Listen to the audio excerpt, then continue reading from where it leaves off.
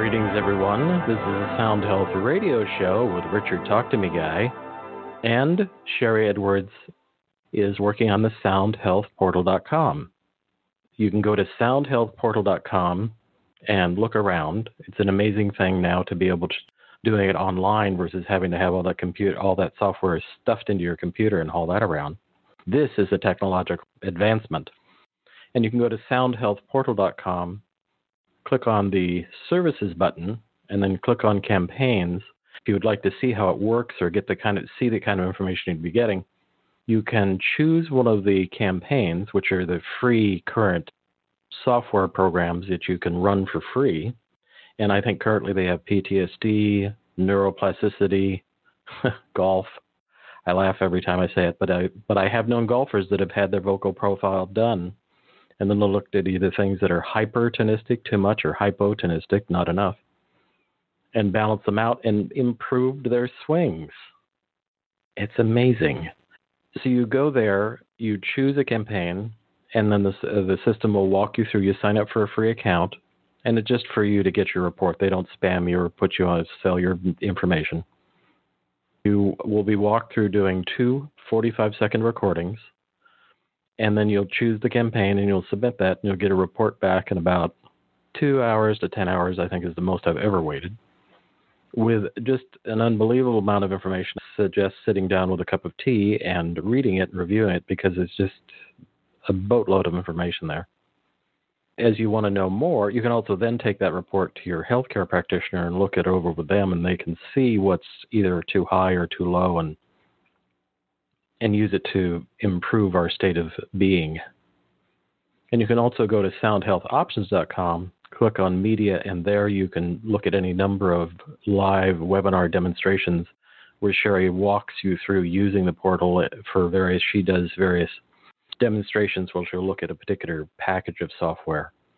Kinds of charts now that she produces where it makes it very obvious of like where you want to go. Oh, there's the thing that's the most something, and we really want to look at that area, and slowly drill down until you go, oh, there's methylation is an issue. Let's look into that.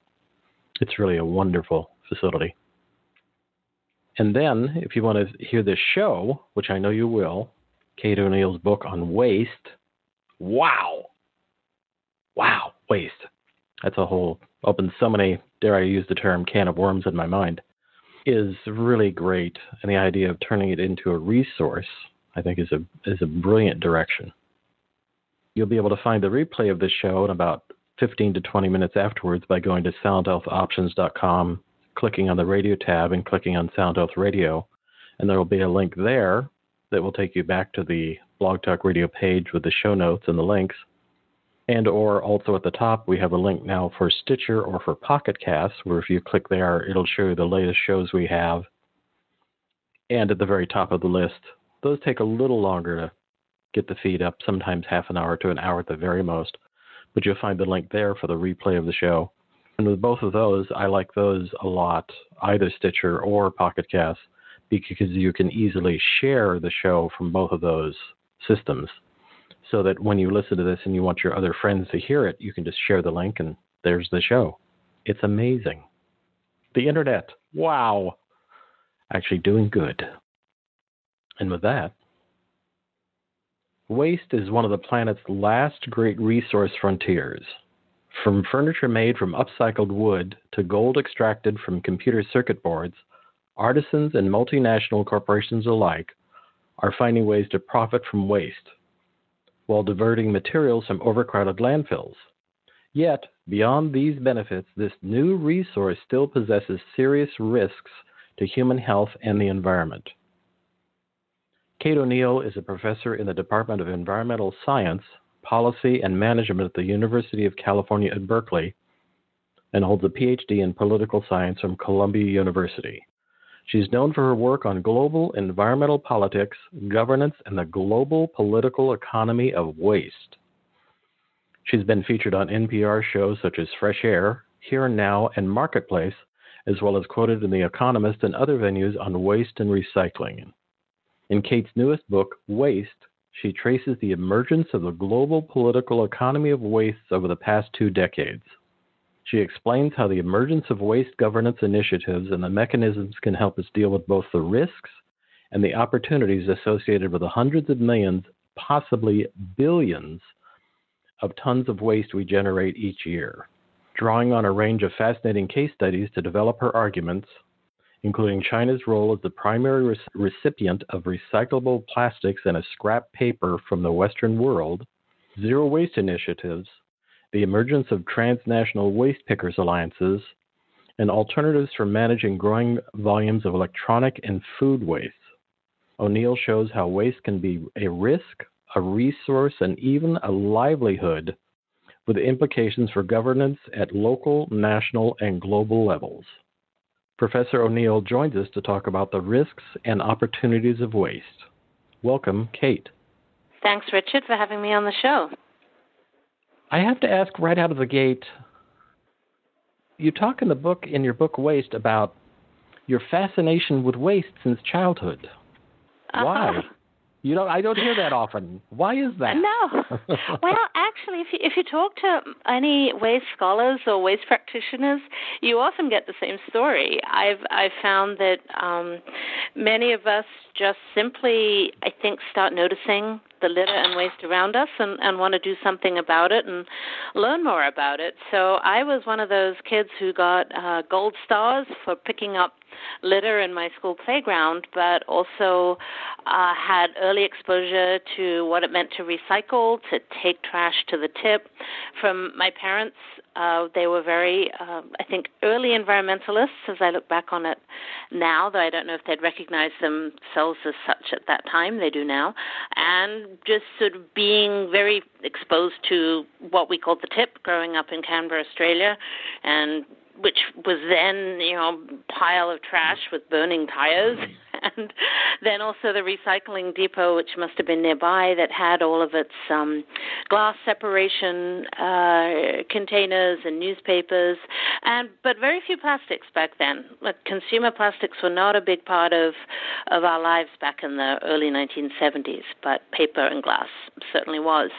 And so from there, I took environmental justice classes when I was in graduate school, understanding the impacts of waste on minority communities, and also being surrounded by trash, noticing trash wherever I went, who was picking it up, noticing the garbage trucks. I don't know. I always feel like, well, why wouldn't anyone be that way? But apparently they're not. So I feel like that's something that I really bring to this field that I think is very important, a certain passion that goes back a very long time. See, I had the very same thing as a kid. I grew up on the Monterey Peninsula, so I grew up, I had a camera in my hand from junior high on. And I photographed the stunning beauty of Big Sur and, areas. Went camping we had a mom in our family group that would take us camping for like up to a month at a time. I mean, serious camping, not like day camping, but like serious hiking and camping in stunningly amazing wilderness of the Ventana Wilderness, which is the huge area of protected forest from the Big Sur area down to northern L.A. And so I had that same thing. I was very possessed by the beauty of nature, not just photographically, but like, hey, pick up that thing. What are you doing dumping that in the forest? Are you out of your mind? That kind of thing. I was that guy. And people are always like, what's your deal? What's the deal with you and nature? And that was in a long time ago. That was in the 60s. So it was definitely the same kind of, why wouldn't everybody think this is amazing? It's just, I guess we all get it. You just had it with waste, and I can, in a certain way, I understand the fascination, because then years later, one of the things I talked about on radio early on this was in the late 80s, was talking about the military waste at the military base called Fort Ord, which was an active military base for a long time and a big one in California. Oh yeah, where they were beginning to clear the area.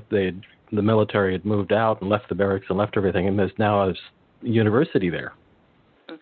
That's right. But there's always been the ongoing, well, I don't know that it's true today, but we spent a good 5 or 6 years talking about it on radio.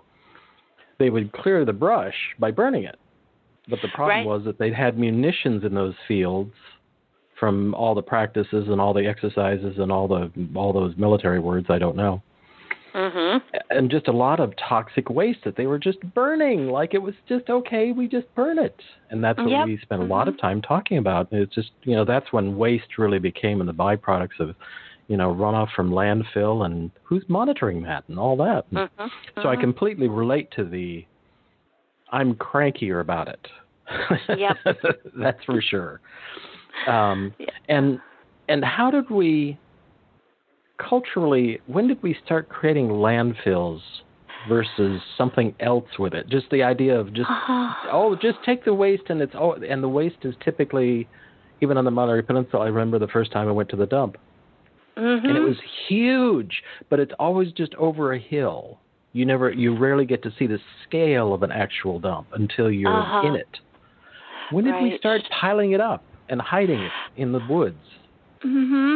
At a large scale, I would say we tend to trace this culture of both more industrial waste and more consumer waste back to the 1950s, the industrial boom after the war, and the rise of the culture of consumerism, that disposability was great. We shouldn't need to be tied to dishwashers and all of those kind of household appliances. In fact, some of the early advertising around this was related to feminism and the rise of women being kind of freed from drudgery in the home. So there's those origins. But to a very large extent, we had to be taught to throw things away, that it actually went against the grain for many people to feel like, we just have these paper or plastic cups and plates and we just throw them away rather than washing them and keeping them for the next meal. So there's definitely, and the same thing you see with studies of food waste, that people have to kind of overcome an uneasiness and still feel an uneasiness about throwing away food that relates way back to these cultures of thrift and want not, waste not, and all of those empty the war campaigns around, the need to save food and food rationing and all of those aspects that kind of go into that. But so I'd say we really began to embrace this in the 1950s with large-scale growth of consumer economies, growth of population, and growth of industrial activity. And do you think that part of that product was sort of the slightly later stage, but sort of the technological revolution, air quotes? I'm not sure it was such a revolution. I'm sure it wasn't in some ways a de-evolution, but that's a personal issue. That we somehow learned to manufacture things, particularly once plastic got a step beyond Melmac. I'm old enough to remember Melmac. I don't know what that is. Melmac was a pre-plastic. It wasn't actually a plastic substance. It was more of a brittle.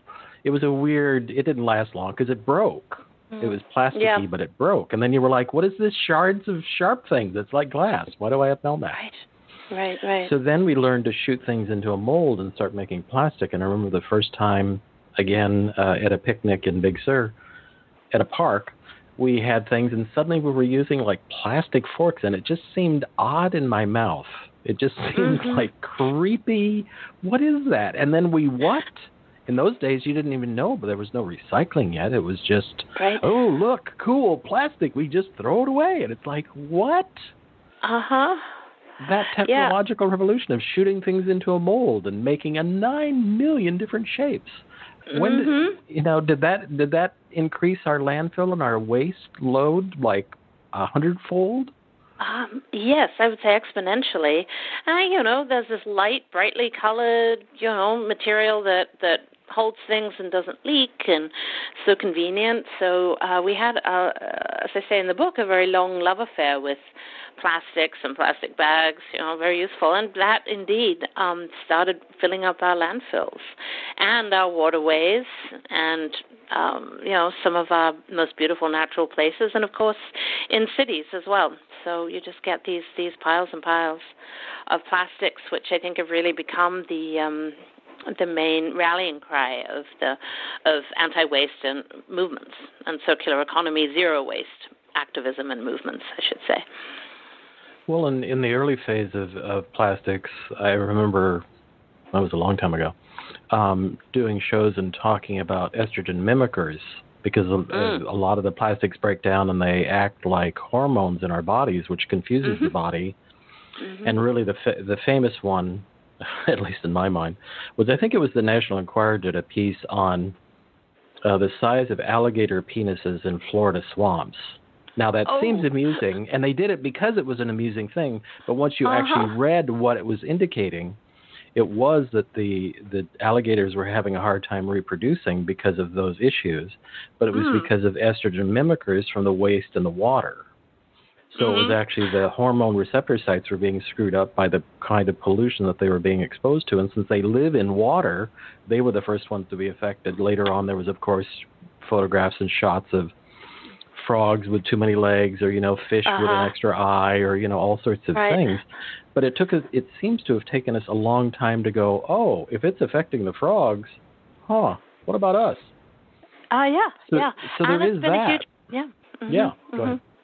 It's been a huge battle with the chemicals industry, of course, to actually say and allocate, have sort of them acknowledge responsibility for producing substances that might do that. This is an ongoing battle, but the latest studies show that plastics have been found in our blood and in our tissue, in our poop. Those microplastics, those traces of plastics are everywhere.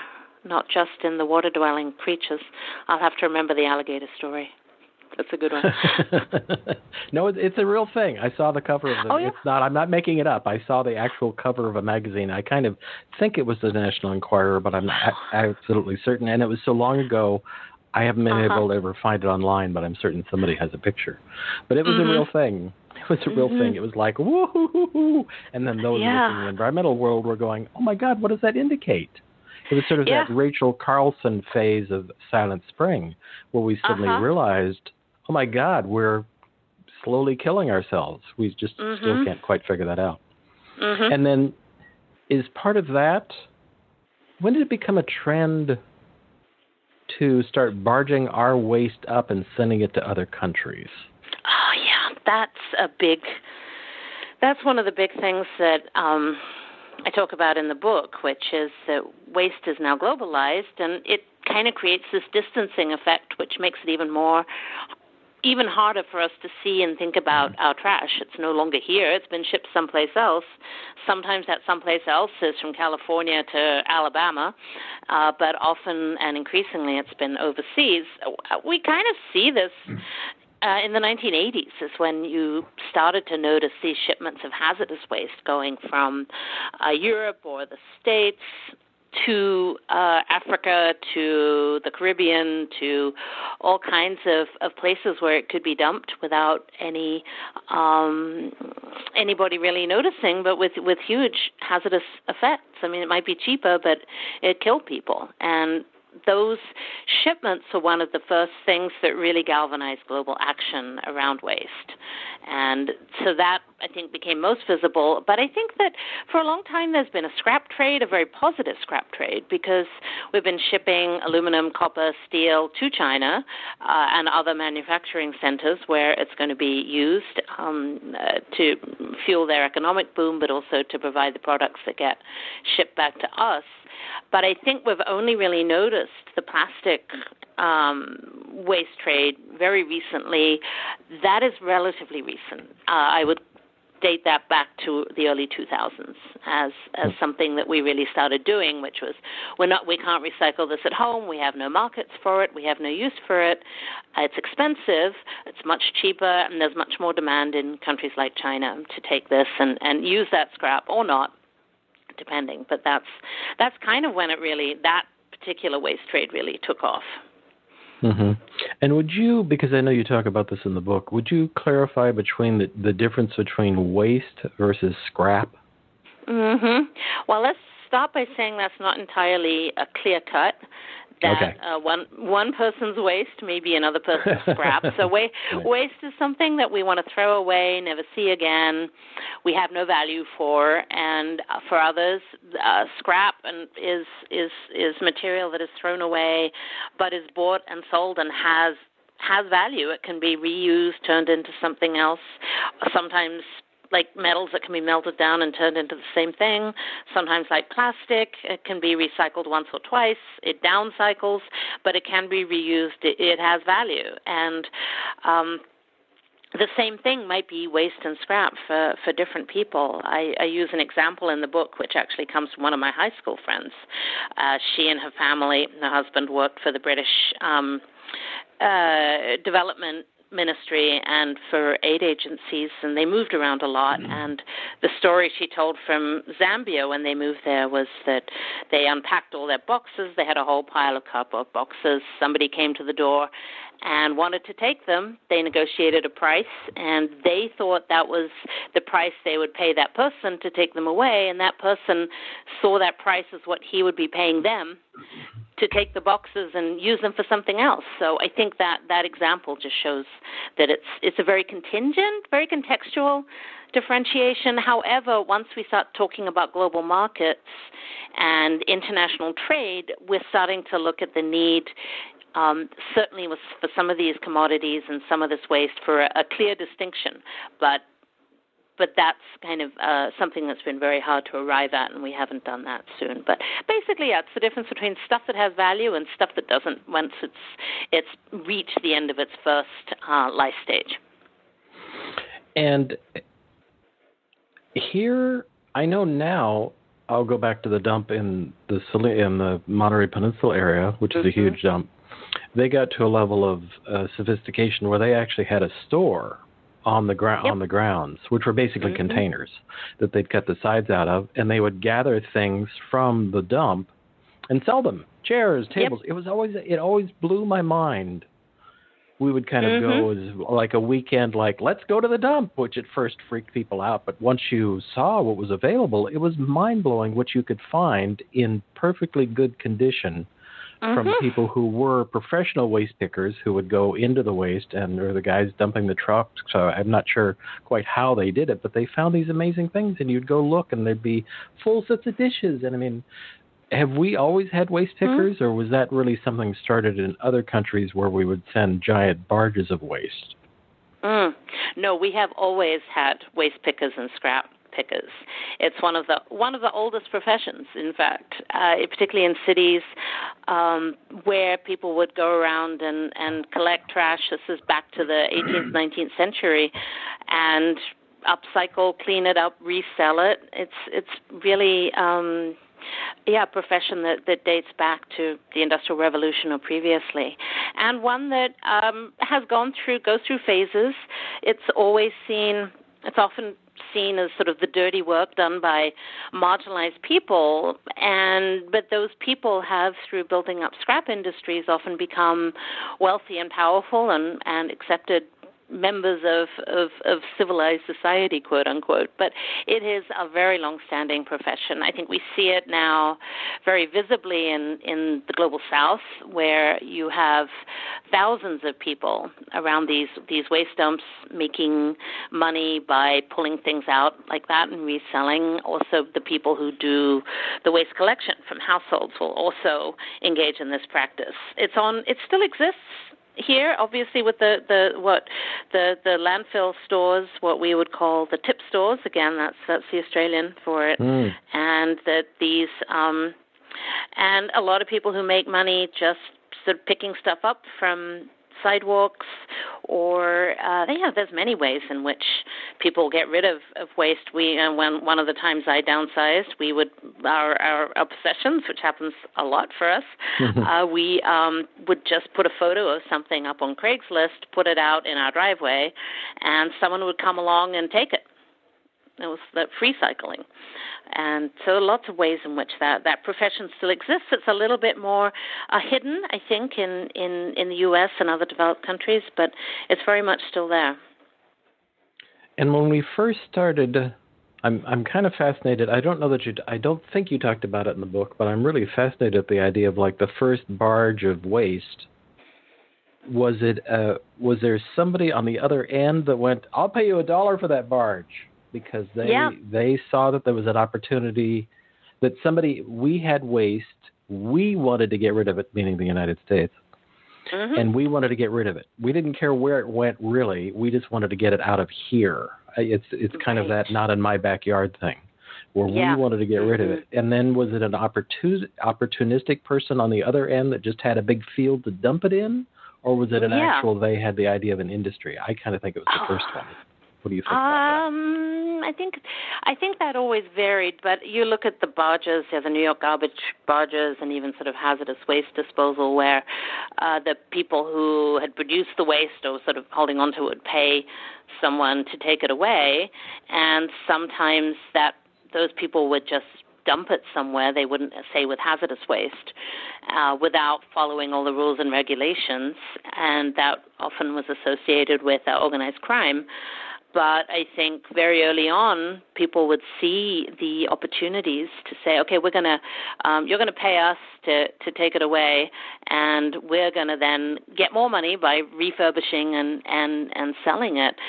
But that became a full transaction, and that often, I think, once with the recycling industry that grew up in the 70s, 80s, and 90s, that the municipalities, the recycling companies would actually sell the plastic on. They realized that they didn't always have to pay to get rid of it, and that they would make some money that way and keep garbage fees down. So the people who actually paid were the households, the producers of waste would pay for garbage services, and then it would be sold on from there. So it's an interesting chain of value, things being value being added to the waste, and entrepreneurs making money out of it. And I know I live in Northern California, north of San Francisco, and I know that our garbage company, Recology, ran into I don't know that they have a solution yet. I have further questions about that. But when China stopped taking our plastics waste, all of a sudden it's like, no, we're not sending it there. Oh, my God, what do we do with it? We're in the habit of, not storing that plastic waste. What do we do now? That's right. Yeah. That's a real, brick in the, I don't know, whatever that is. But, I mean, it's a gnarly thing, and I think it's good. Uh-huh. What are your thoughts? Yeah. Oh, that was a seismic event. I mean, really, it's hard to imagine something happening in an industry that would completely reshape it so quickly. And I think that when it happened, I mean, China announced this ban in 2017. Very suddenly. It had been slowly putting restrictions on plastic waste, in particular because of its condition when it arrived.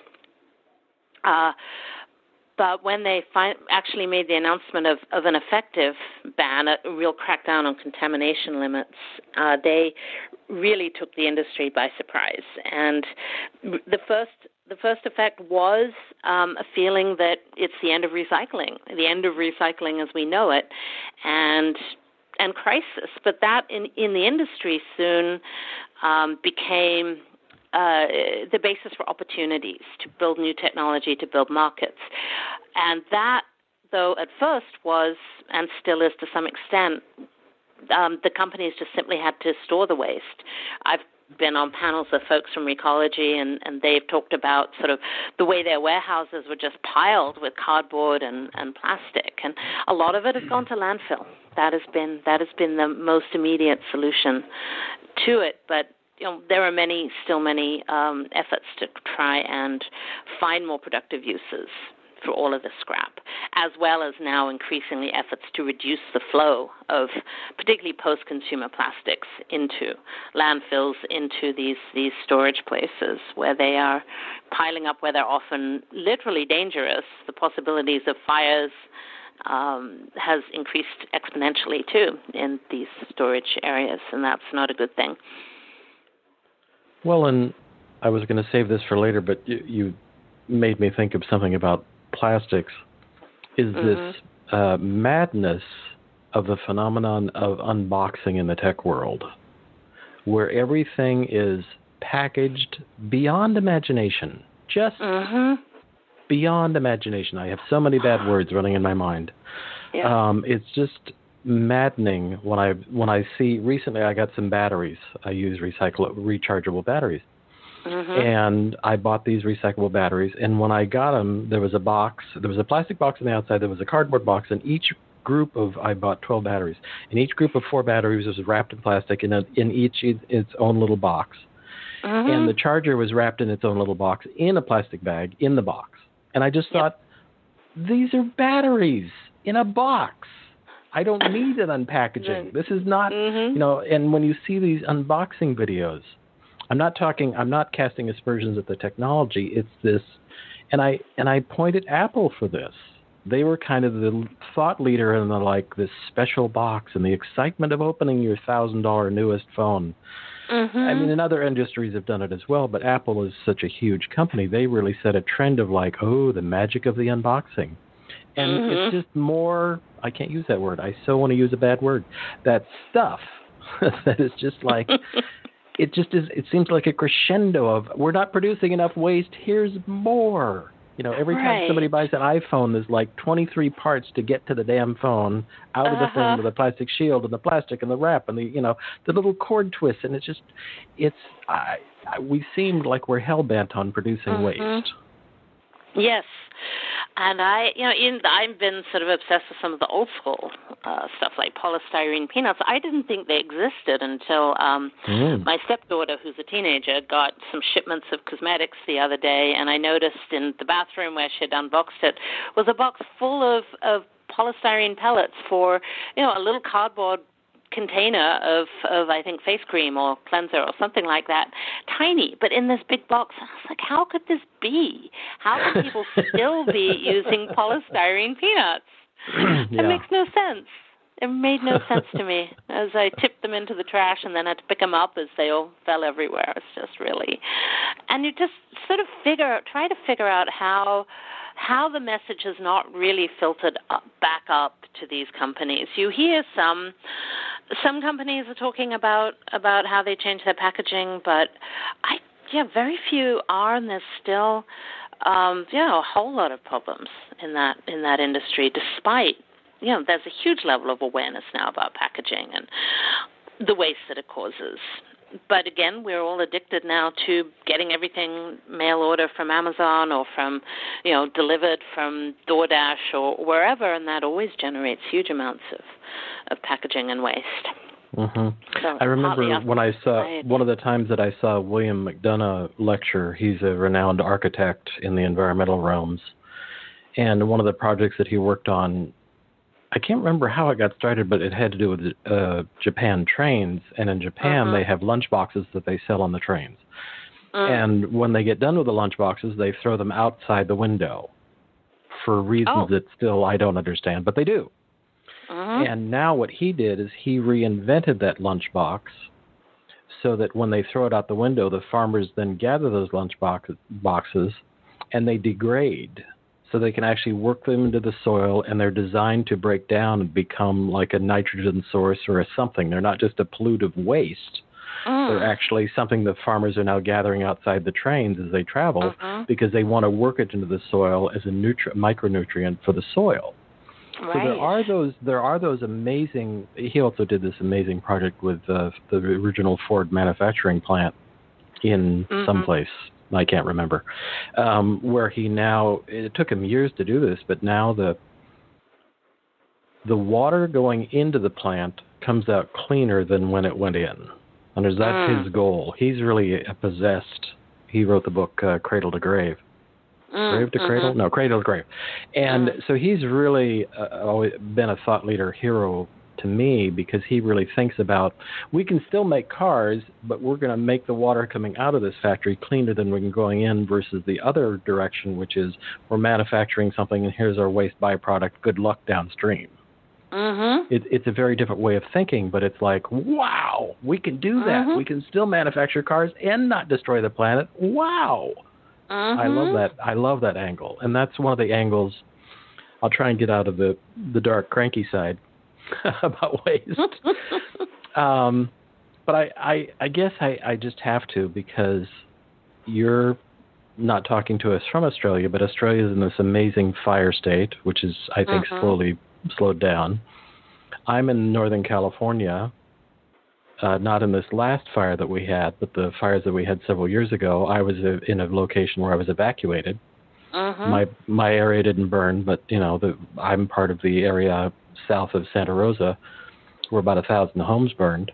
So there's that destruction. then, so you're thankful to see the giant Boeing jet spraying pink fire retardant, but what about all the waste from these disasters? What is that? Where does it go? What is it? Is it safely disposed of? Is it? I know people want to scrape the homes clean and get those foundations built and get people back into their homes.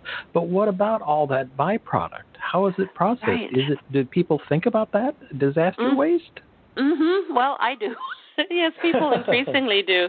That's one of my new projects, I think, because to work specifically on that, because I was in Australia the week after Christmas through the New Year, and my parents had been evacuated from where they live, and we were definitely under fire watch and emergency consistently. The news stories were horrific, and you'd pick up these stories occasionally. I mean, one of the tragic outcomes was, of course, the death of all the wildlife, but also the fires ravaged the dairy farms across the southeastern part of Australia. So you had thousands of cattle carcasses around that had to be dealt with. You have burnt lumber. You have whatever is in houses these days that is toxic, which is a lot, being burnt as well.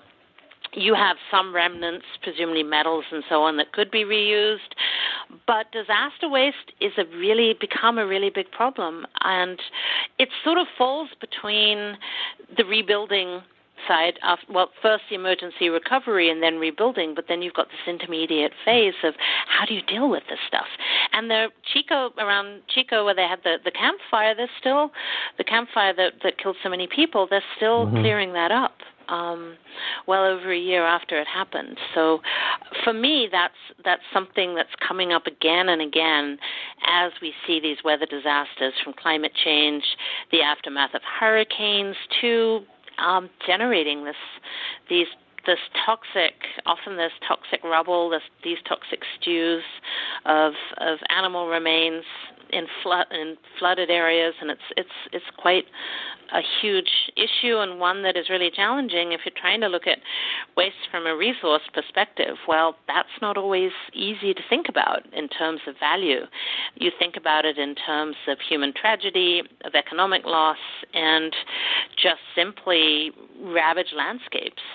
And of course, it's not just climate change, it's also the impacts of war that generate this level of waste. So I feel like that's something I can really think about and maybe contribute to over the next couple of years as I carry on working on this topic. But I care very much about it, and I know there's no easy solutions to dealing with disaster waste. Yeah. I'm already scheduling in my mind having a show when you put your next book out talking about that, because I think that's such a huge thing. I mean, I've been through multiple fires here. I was through a fairly good-sized fire on the Monterey Peninsula when part of Pebble Beach lost homes. And my parents' home happened to be the lookout for the local fire district because they were looking out over the forest. And so, I mean, fire waste is gnarly because it's that weird mix of chemistry and, like you say, all the toxicity that are built into our homes. It's gnarly. I know that's not a very, professorial word, but it's a gnarly thing. It's bad. It's bad. And this is another product that we have today that's an issue, is tires. And so we have tires. We've had on and off for decades. We've had various, it has slowed down, but we used to have fires like in the Sacramento Delta where you'd look out across, even from Sonoma County, you'd look out and you'd see this giant plume of really nasty-looking smoke because tires would catch on fire, and they're really another gnarly compound, to quote myself. And do we look? Are people looking at technologies like, let's say, gasification, which is a high-intensity kind of incineration, but you actually gather the byproducts to make fuel? Are they looking at that, or is the industry resistant to spending that kind of money to do that kind of technology? Well, that kind of technology is being developed by startups. It's in sort of technological development right now. Excuse me, I'm sorry.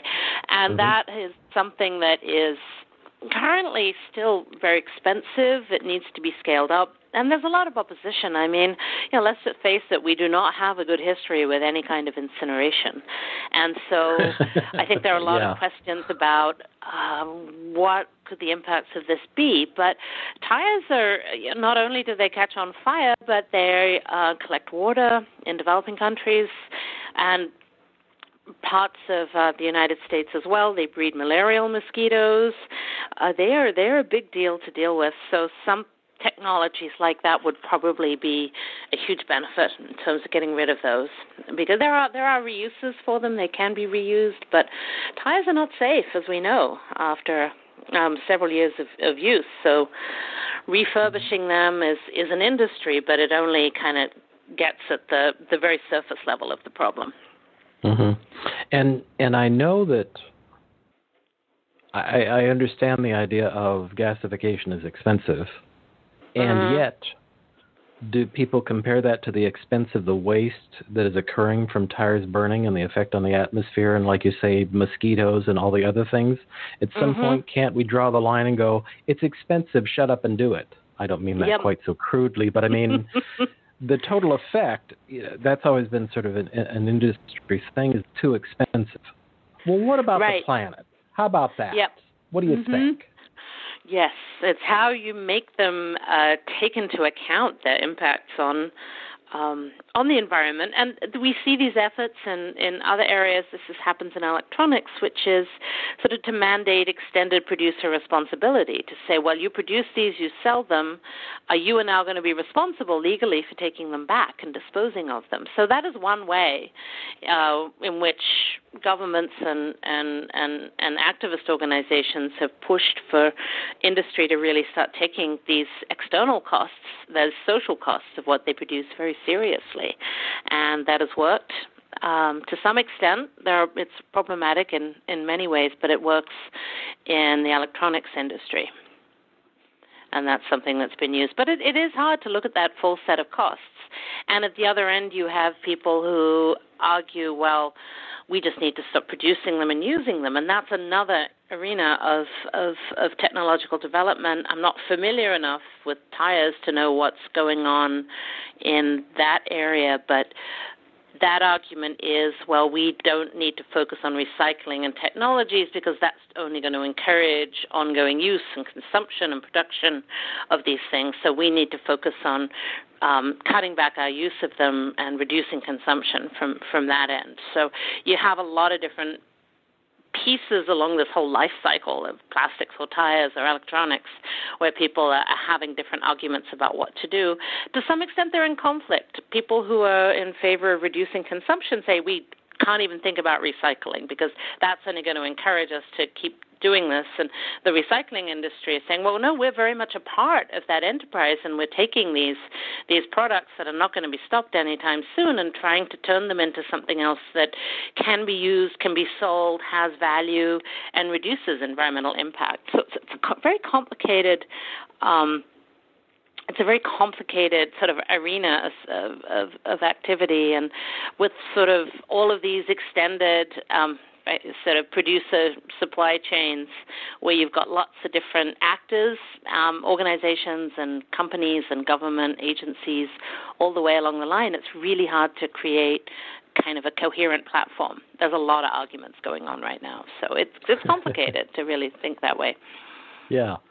And I'm wondering, for example, there's a manufacturer, well, it's Apple, but I think others have followed suit, where this idea of they now make their phones where they glue the battery in. Mm-hmm. And I've listened to tech journalists report about recyclers don't want to deal with those because it takes so long to get the battery out because it's glued into place versus in the old days when it was just screwed into place and you could easily demanufacture it and use the parts. Right. Now with it being glued into place, it's not cost effective to try and process it because it's almost impossible to get the battery out. Yeah. So are there organizations that are, and I'm not directly picking on Apple, although I'm really in a bad mood about their trend toward overpackaging everything. Right. But this idea of gluing the battery in because we want another thinner, lighter, more perfect, all this thing, all the IP marketing. Right. Yeah. Are there groups that are trying to push them to like stop that? Oh, absolutely. Yeah. Oh, good. Okay. Yes, Again, this is like another one of the ongoing projects out of this book, but I do talk about the right to repair movement, and that's a movement on so many different levels because, it's not a coincidence that suddenly we can't take the batteries out of our iPhones, that if we hack into the iPhones, the next time that there's an update, they basically freeze it and you're left with an unusable little tablet. Companies benefit from this. It's called planned obsolescence. All of our electronics, a lot of them are now designed to have a short lifespan, so we go on and buy the next gadget. That's how they see their profits being maintained over the years. So there's been a lot of resistance to this now. And interestingly, it actually started in the U.S. with farmers because their tractors increasingly having electronic components that were proprietary, they couldn't fix, so the tractor breaks down, they can't fix it. That is a very fundamental part of being a farmer is you have to be able to fix your equipment instead of having to send it back, pay a lot of money, or even buy a new one every time it breaks down. So the movement in the U.S. is often at the legal level, sometimes ballot measures, but people trying to force a right to repair bills through so that companies have to allow open source, open access equipment and software so that people can fix their own machinery or devices, those sorts of things. And those measures have been brought in about 20 states, I think, but have not been successful so far because the industry has mobilized so completely against it. But I think tides of opinion are currently turning, and that might be something that we'll see more of in the next few years. But there's also, I think of it as quite a subversive movement, that there's a lot of fix-it collectives in the country, people who are really, engaged in really working to fix these things outside of the mainstream production system, the corporate system, and that's been quite effective and quite popular. And then finally, there's a movement to encourage people to develop basic repair skills again. Just fix our clothes, sew on buttons, fix our shoes rather than throwing them out and buying new ones. And that movement is quite powerful here and in Europe and is about reclaiming lost knowledge and lost skills and also creating community at the same time. So I find this movement really fascinating, and I think it's so important on so many levels. If we want to really tackle electronic waste in particular, we need to have some of these skills and back again, and also the legal right to be able to do that. Oh, so many words I have in my mind that, again, are bad about this. Right, having been in the tech world in terms of producing radio and doing webinars and televents and that for other people, that the right to repair, really, it just blows my mind. I'm old enough that I used to, rebuild an engine on my car. My father had raced cars, and so he had those skills, and so we'd actually repair cars. Now I open the hood of my plug-in hybrid, and I don't even know what I'm looking at. And I'm not saying that's bad, but it's just like, what? I don't even know what to do here. And also, I used to build my own computers when I used PCs. You'd get a giant box. It was a big box, and you'd open it. It was spacious, and you'd use a screwdriver, and you'd replace a fan or a power supply or a hard drive. Now with this trend again of things having to be tinier, smaller, fit on your wrist and the thing and the stuff, it's almost as if the tech industry has a blind eye to, especially with this trend of planned obsolescence. It outrages me every time it occurs where I have a device, whether it's an Android phone. I'm more of an Android person.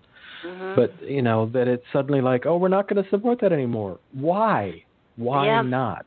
Because it's a perfectly fine device. Everybody doesn't need the newest, latest version 12 or whatever it's called. Is it just a marketing trend? I mean, I understand why they do it, because they don't want to support it anymore. But, I mean, up until recently, you were still able to use a Windows machine with XT on it. I mean, if you were sandboxed, you were safe. But in the other worlds, there's just this trend of like, oh, no, that's dead now. Nope, we're not going to support it anymore. Right. Really? Yeah, we want you to buy the new one for all of $700 or however much it's going to cost. Yeah. Why don't you want to be up to speed with all the latest apps, phones, and so on? I mean, there's not even much they can do anymore. I mean, increasing battery life would be great, but I don't know that that's always a priority.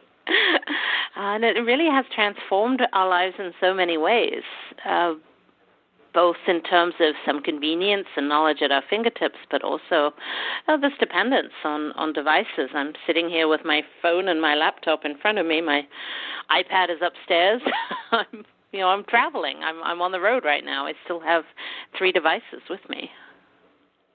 I wish I could pare down to 3. That would be amazing. Because I'm the same way. I mean, I take advantage of technology because I need it for what I do. I like it.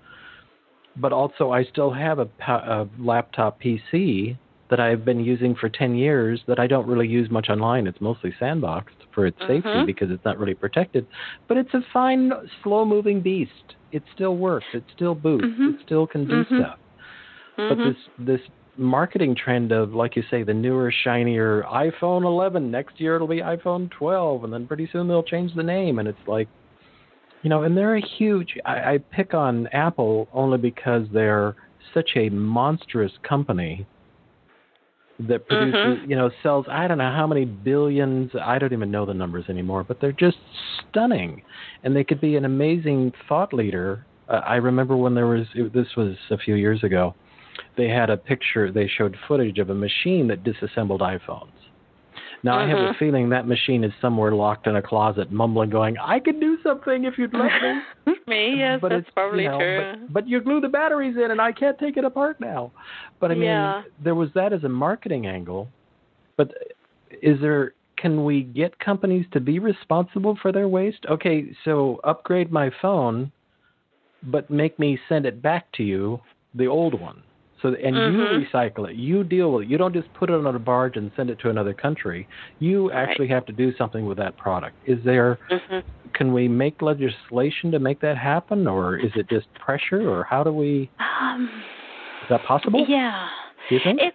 Well, I think that in Europe they've made a lot more progress than here for lots of reasons. I think legislatively it would be very difficult to do anything beyond a state level, and then you're talking about the states like California who will try and implement these sort of the sort of circular economy bills, the right to repair and so on. That in Europe they've made many more moves towards making sure that appliances can be easily, you just have a framework where you can take out a SIM card or some component and insert a newer one in so that the basic framework keeps working.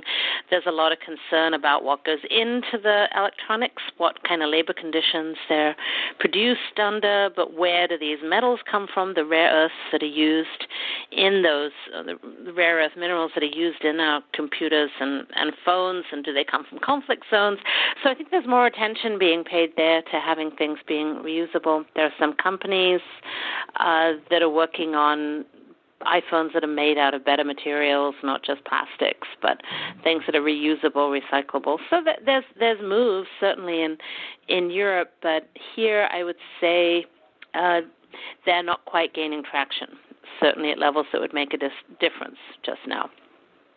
And from your research, is it the culture in Europe that really leans that way more than we do, or is it our companies are greedier? I'll use that term. Or what do you think it is? I mean, the Europeans are similar about toxicity. In Europe, right. They've already banned glyphosate and Roundup. They've already, not completely, not everywhere, but I mean a lot. Whereas here, we're still, our administration has gone mad with the amount of destruction. Aggressive, they're not just approving things, they seem to be aggressively going after the environment at this point. But that's another show. Right. Yeah, it's another show. But yes, even when the industry is saying, no, why do we need to do that? We don't want to produce that toxic waste. Anyway, it's so strange. It's very vindictive. Europe, and I will say too, I mean, of course, it's a lot of the same companies. They're all multinationals. So you have companies who are behaving differently in a European context than they do here. I think there's a lot more citizen activism and awareness there. You also have stronger Green Party components in parliaments and legislatures in the European Parliament and Commission, as well as in national governments. So you have an ability there to do more and enact stronger legislation. And again, that a lot of that is coming from the European Union itself, from that level. And again, because we do not have that level of federal engagement. There's no federal policy around waste and recycling in this country, other than some things around some of the most toxic waste. You've got Superfund, you've got some other e-waste legislation, but there's nothing federal yet, although we see a lot of moves in the current, some of the presidential candidates who are embracing zero waste and circular economy platforms. But Europe is a lot more ahead of us. They're a lot more aware. It's lucky it's a benign government there. It could be not, but I think they definitely see their role as protecting social rights, human rights, and environmental rights for their people. What a shocking idea. I know. Crazy stuff. I have a question they have from health chat. Coverage, I believe. Yes, go ahead. What is it? I was going to say that this is an interesting question about, they're asking, is there an international reusability index or recyclable index that could be stamped onto a product? Wouldn't that be amazing? I hear happy kittens and puppies and dogs and happy music. That would be an amazing concept. A reusability index. That would be stunning. We have some of those social indexes, and unfortunately we're stuck with those plastic symbols that are fairly global, the ones that are stamped on the bottom that have the recyclability arrow and then a number in it, which is not really a signal to consumers. It's designed to the people who are getting rid of the materials, and they should know that 7s are not recyclable, but those numbers with the little arrows make it look like they can be recycled. So yes, we need it. I want to get rid of those. That would make me happy. And then to have something like that, even if it's just sort of an international clearinghouse of information, that would be great. Some database we can go to. It would be really hard and complicated to put together, but I do think some kind of standardization would be great. It's globally really hard to do. We don't even have a globally accepted definition of hazardous waste yet. We have indicators and we have lists of substances, but it's not really totally universal yet. So it's hard. It's hard, and we're moving. Well, actually, we got closer to the end than I thought already. Because we talked about it backstage, I'll reintroduce. I'm certain the audience is tired of me talking about this, but I can't help but introduce what we talked about backstage with the Carolyn Raffensperger's precautionary principle. I just really would like to see that on a flag somewhere. Just the idea of really think about the ultimate effect of what we're doing. Just a little precaution. No, it's not stopping you from doing it. It's just actually making you really think about it. Like, is that factory that's producing a product somewhere, wherever it is, that's then taking their byproduct and dumping it into a local stream?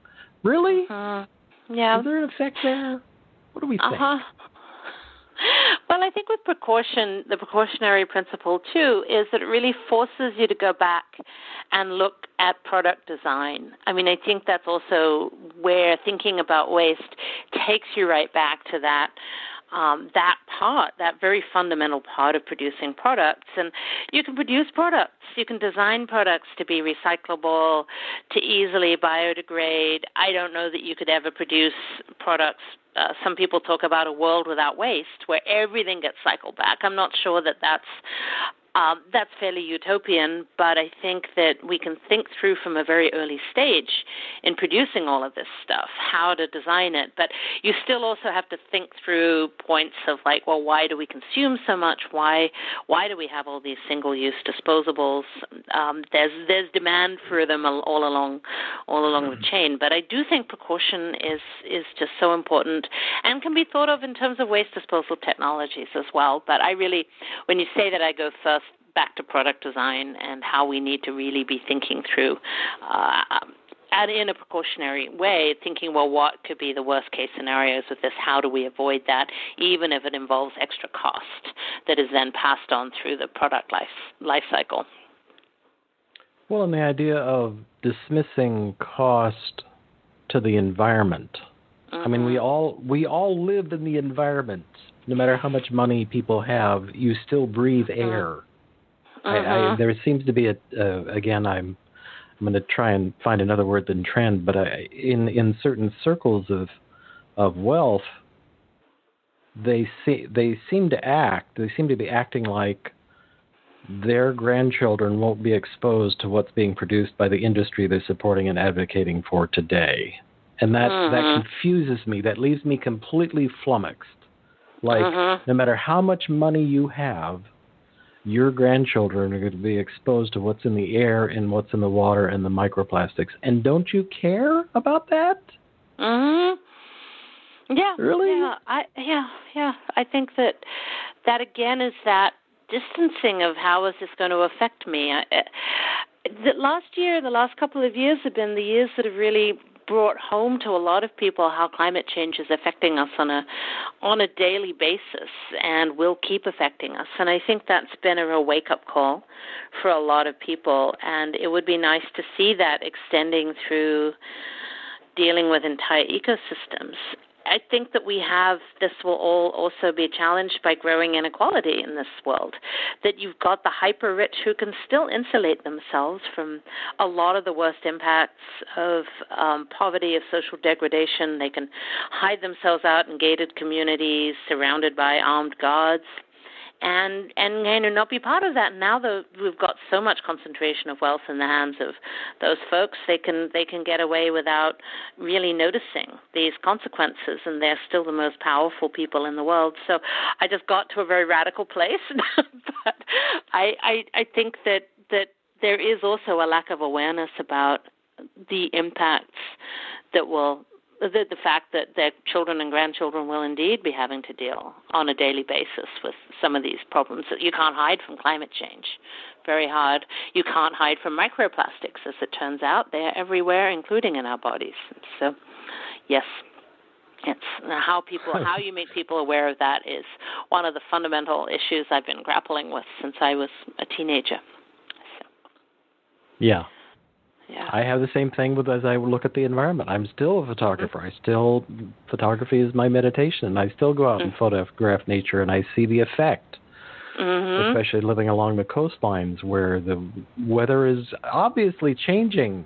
Please stop denying. It's changing. It's not what it used to be. Right. That's it.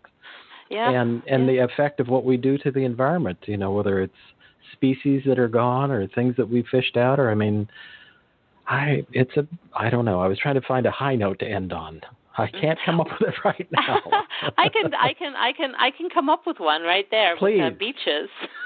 Yes, and, please. We talk a lot about plastic bag bans and restrictions, and you get some pushback from industry. But on the studies are starting to show, both anecdotally from people I know who do beach cleanups, talk about far fewer plastic bags showing up on the beach, and then people who have done studies of ocean floors around Europe and places where these bans have been in place for a while, notice far fewer plastic bags drifting down into the ocean floor.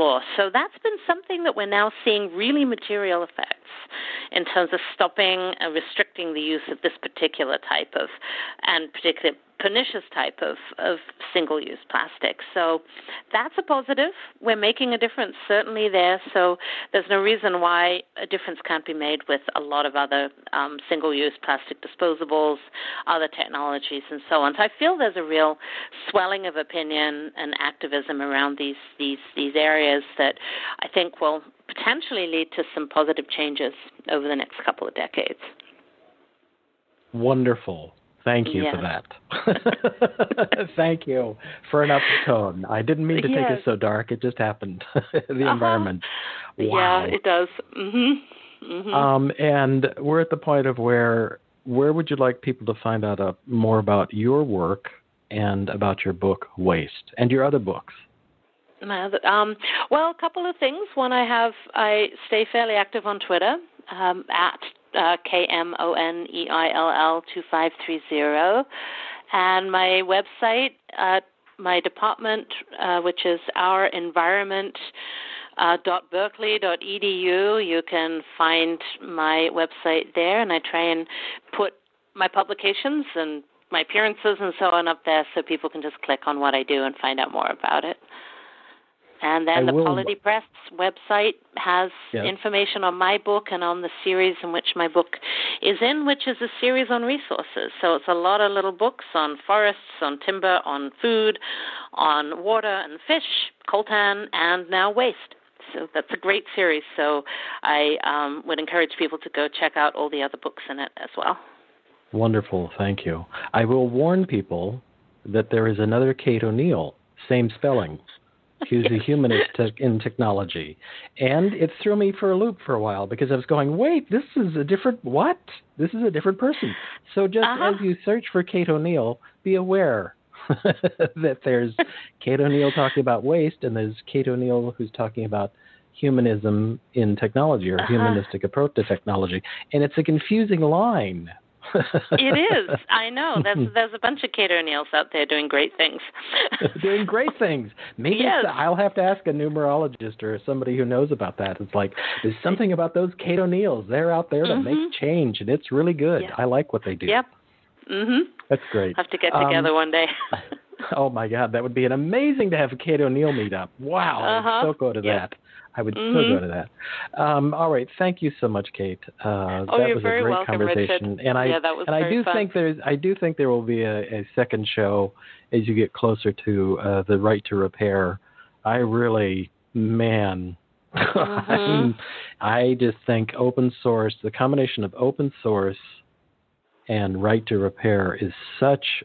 We need both of those so badly so that we can stop wasting everything. We just seem to be wasting. It's just stunning. Just stunning. Yeah. No, it's but an thank obvious you so much. thing to do. Yes, well, thank you. And everybody else have a great rest of the weekend, and we'll see you next week. Bye-bye.